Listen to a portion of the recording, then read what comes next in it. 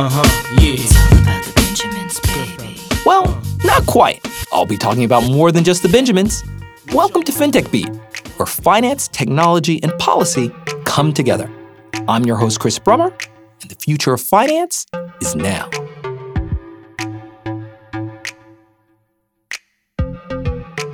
There is perhaps no bigger sign of the economic times than the soaring price of housing. In stark contrast to the country's falling stock market, the median price for an American home is up nearly 20% in a year, driven in part by skyrocketing inflation and a pandemic incenting larger and more spacious dwellings. But the rising prices of homes is placing special pressure on Americans everywhere, especially young people, women, and underrepresented minorities. What's more, working-class households on the cusp of home ownership before the pandemic may now need another 5 to 10 years to play catch-up. And in the midst of it all, policymakers are scrambling for responses, from billions of dollars in investments in America's public housing infrastructure to billions more in down payment assistance for first-generation homeowners. But policymakers aren't the only ones to have taken note of the conundrum. Fintech founders and startups are as well, and are developing a range of applications all designed to help support people in their journey for home ownership. Now, one particularly interesting company is FinLocker, a software firm that leverages big data and artificial intelligence to assist people looking for mortgages before they even start to think about owning homes. It's the kind of technological magic that we like to learn more about on the show, and we've invited FinLocker's president, Brian View, onto the podcast to learn more about the company and to get his own thoughts on the state of housing and what technology can bring to the table in a world of quickly spiraling housing costs. Who's house? Say what? Runs house. Say what? Who's house? Say what? Runs house. Brian, thanks so much for joining the show. Chris, I'm glad to be here, man. This is going to be great. Yeah, you are really, at the forefront of it all. And I think it's really good to just jump right in with maybe your impressions of the current state of housing and housing affordability. From your standpoint, what's really standing out? Well, I mean, it goes without saying that there's a severe lack of inventory, and nowhere do you see that being more evident than at the kind of entry level space, which is where first-time homebuyers are typically coming in. So we're seeing it. And just for context, I'm a 28-year mortgage production veteran before I moved into the fintech space. So I kind of bring a perspective of being in that space for almost 3 decades, and never have I seen kind of an inventory glut like we're seeing today that's impacting so many would-be and otherwise ready first-time homebuyers. When you look around the country, it really doesn't matter whether or not you're on the East Coast, the West Coast, or the Midwest. You're seeing housing prices going up, and at the same time, most of the time, some kind of really lack of inventory. I mean, what are you seeing as the major drivers in housing prices? Well, I think you kind of hit on it a little bit in the open. COVID and this concept of work from home has really changed people's mobility, and so I think you're seeing a lot of people across all kinds of demographics and age groups deciding that if I can work from home, then I should be able to live where I want to live. And so I think that's probably an unprecedented driver for housing appetite from a buy side.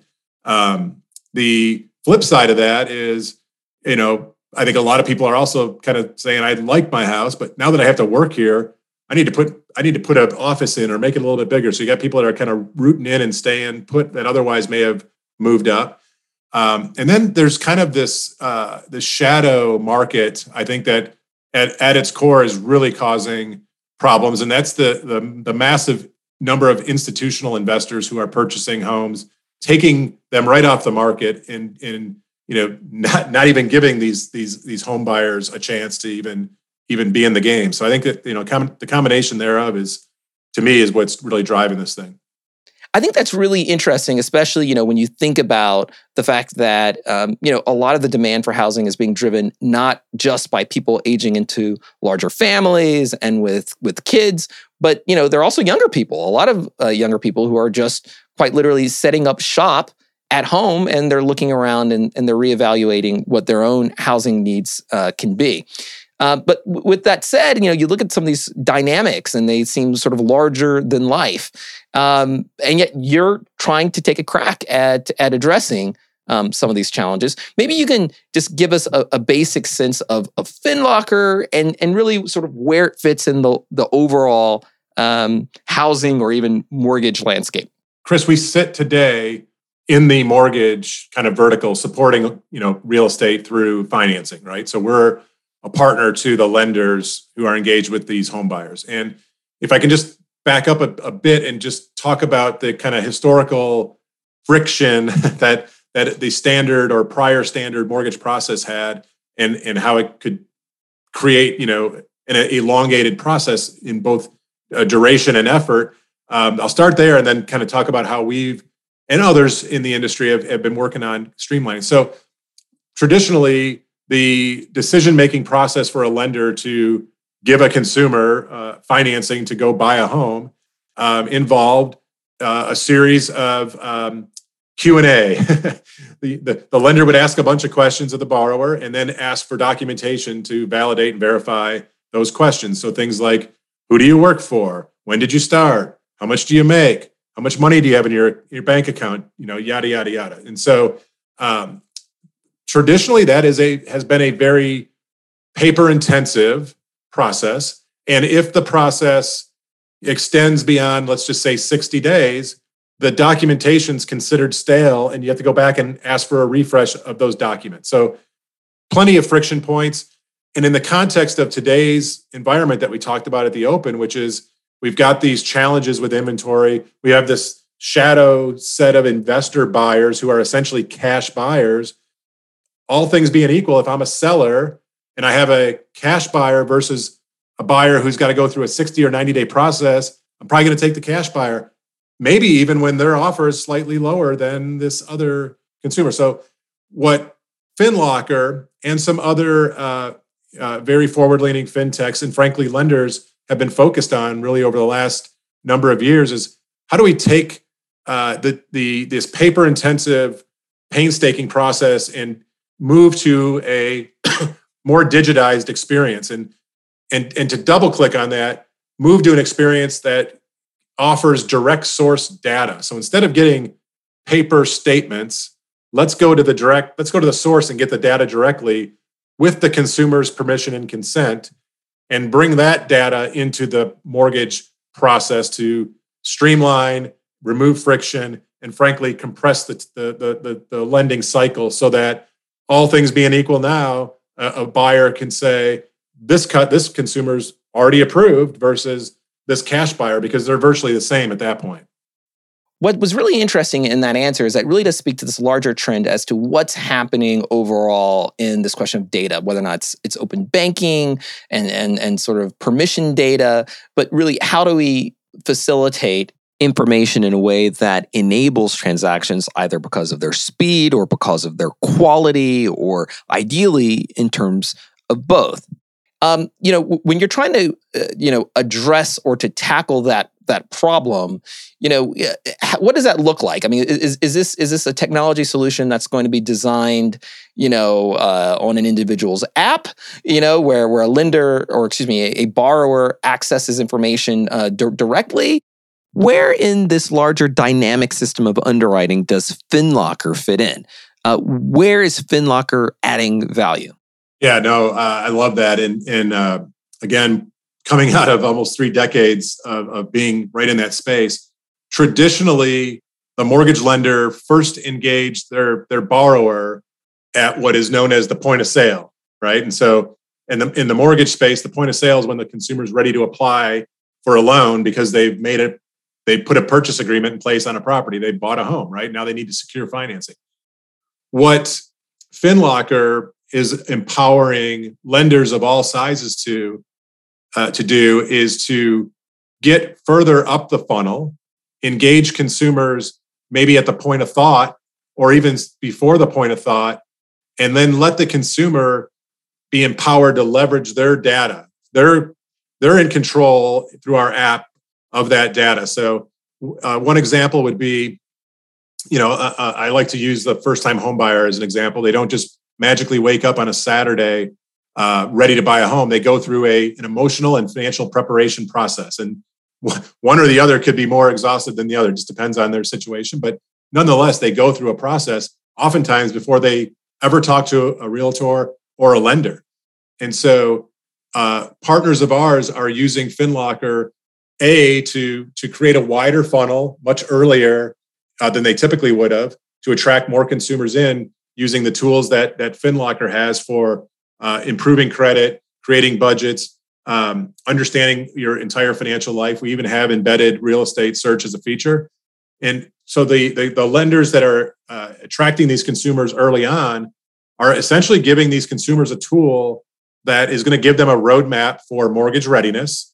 We're basically looking at the consumer across 5 dimensions: verified identity, credit, assets, income, and employment. And those happen to be the same 5 dimensions that every loan is underwritten on to some degree. And so we're pushing those tools to the consumer very early. And so they may engage with the app, and for the first 2 months, they're not ready because their debt to income ratio, right? The amount of their total mortgage pay or expense payments exceeds an acceptable ratio for that loan being eligible for sale to the into the secondary market. And so the app will not only tell them that this is what's holding you back, but will help them across their actual data find strategies to improve that, whether it's through budgeting or other methods. So really, you guys are coming in and you're empowering the lender to, in effect, empower the ultimate end user or borrower, right? So you're the software company that's coming in and providing a set of solutions, to, as you said, engage the end user at the point of thought. That is a really interesting way of putting things, at the point of thought. What exactly do you mean by that? Well, we've kind of been studying, things that the average consumer does as they're going through this process of becoming a home buyer. And we think there's 4 leading indicators of somebody kind of entering that realm. And today, they're doing this on websites and apps that are readily available in the marketplace. So searching for property, usually a decent sign that someone is at least having thoughts about what would it look like to buy a home and where would I want to do that. So playing with Zillow and other search sites is something that happens. Credit, consumers who are starting that journey typically want to know where they stand with respect to their credit. So they're going to go to an app or to their bank and get their free credit report and understand their score, and maybe start playing with other tools to help improve their credit. And then as you get a little bit deeper into that process or that funnel, they may start engaging online or on an app with tools to understand what would a payment look like if I bought a home of this size, or what would my mortgage be? And so they're starting to play with online calculators. And then finally, as they get really serious, they actually want to understand what the impact to their cash flow would be if they owned a home. So they get deeper into maybe a personal financial management tool. We've taken those kind of 4 leading indicators that are happening kind of independent of each other typically, brought them into one experience. And we do that, through a white label solution for our lender partners. And that offers that lender, again, a set of tools to engage and provide value to consumers well before, they're ready. So that's kind of what I mean when I talk about the point of thought, is when they're doing these other things that otherwise wouldn't indicate until you put them all together that someone's really ready to go. I think that one of the really interesting things about data-oriented solutions and big tech more generally is that the way in which they're thinking about that consumer is very different, I think, than traditional business models. Because what you're describing is a model where we're going to leverage data and we're going to leverage inputs and we're going to leverage what we know about the behavior of individuals in ways to sort of engage them even before they themselves may be concretely thinking about entering into the housing market. And by, as I'm going to use your language here, moving up the funnel and engaging the person earlier, your hunch is, hey, we may be able to open up more opportunities for that person, right? And I Yes. guess, sort of push on the boundaries of financial inclusion. Maybe you could just sort of take that extra step there, like by being able to engage the person earlier on in that housing journey.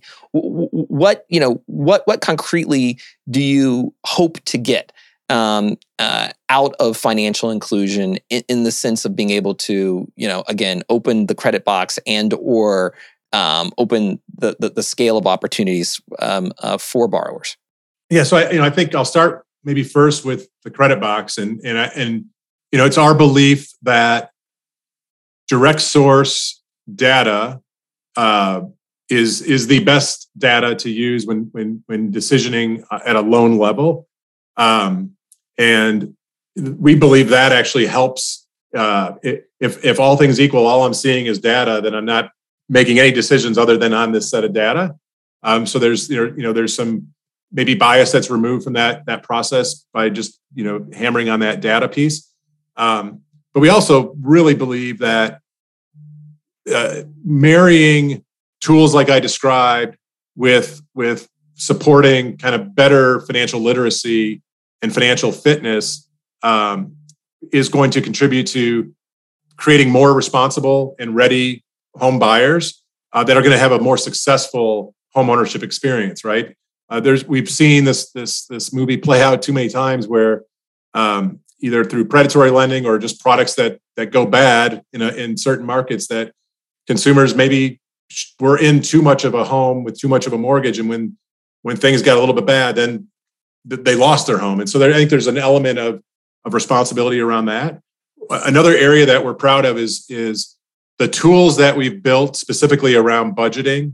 We partnered with the Housing and Urban Development, HUD, and their housing counselors to build a format that sits on top of that consumer's direct source data that is the same format that a housing counselor would use. And traditionally they do that old school way, shoebox full of statements and receipts, and they're kind of creating an Excel type budget. We help streamline the automation of that budget, which helps counselors engage in a different way with these consumers, especially younger consumers who are more comfortable dealing with a digital experience. And so we also believe we're helping scale up how many people a counselor can help by using a tool like FinLocker. So we're not just going at it from the lending side, but we're also bringing in housing counselors who've traditionally done it, kind of rolling up their sleeves and getting their hands dirty. We are still in unprecedented times. I think maybe to sort of just end off and to cap off the conversation is interesting to maybe head back to where we started. I mean, when you look at the economy, we have sky-high inflation. For better or worse, real estate's a pretty good hedge for inflation. But that also means that housing experiences sort of inflation on the chin, along with lots of other sort of staples in society. What does your business look like in that kind of environment, right? In a high inflationary environment. I mean, I think it's super interesting that, you have conversations about what's happening to fintech in a high inflation environment, but you're not just a fintech, you're a housing fintech. And that impacts both you as a business, but it also impacts your customers. So we are today, our platform has a product that serves the mortgage vertical, but we are a platform company that can serve other financial verticals in the same way we help shape mortgage readiness. We could be shaping some other financial readiness. So that's one of our natural hedges, if you will. And frankly, we're exploring these other verticals.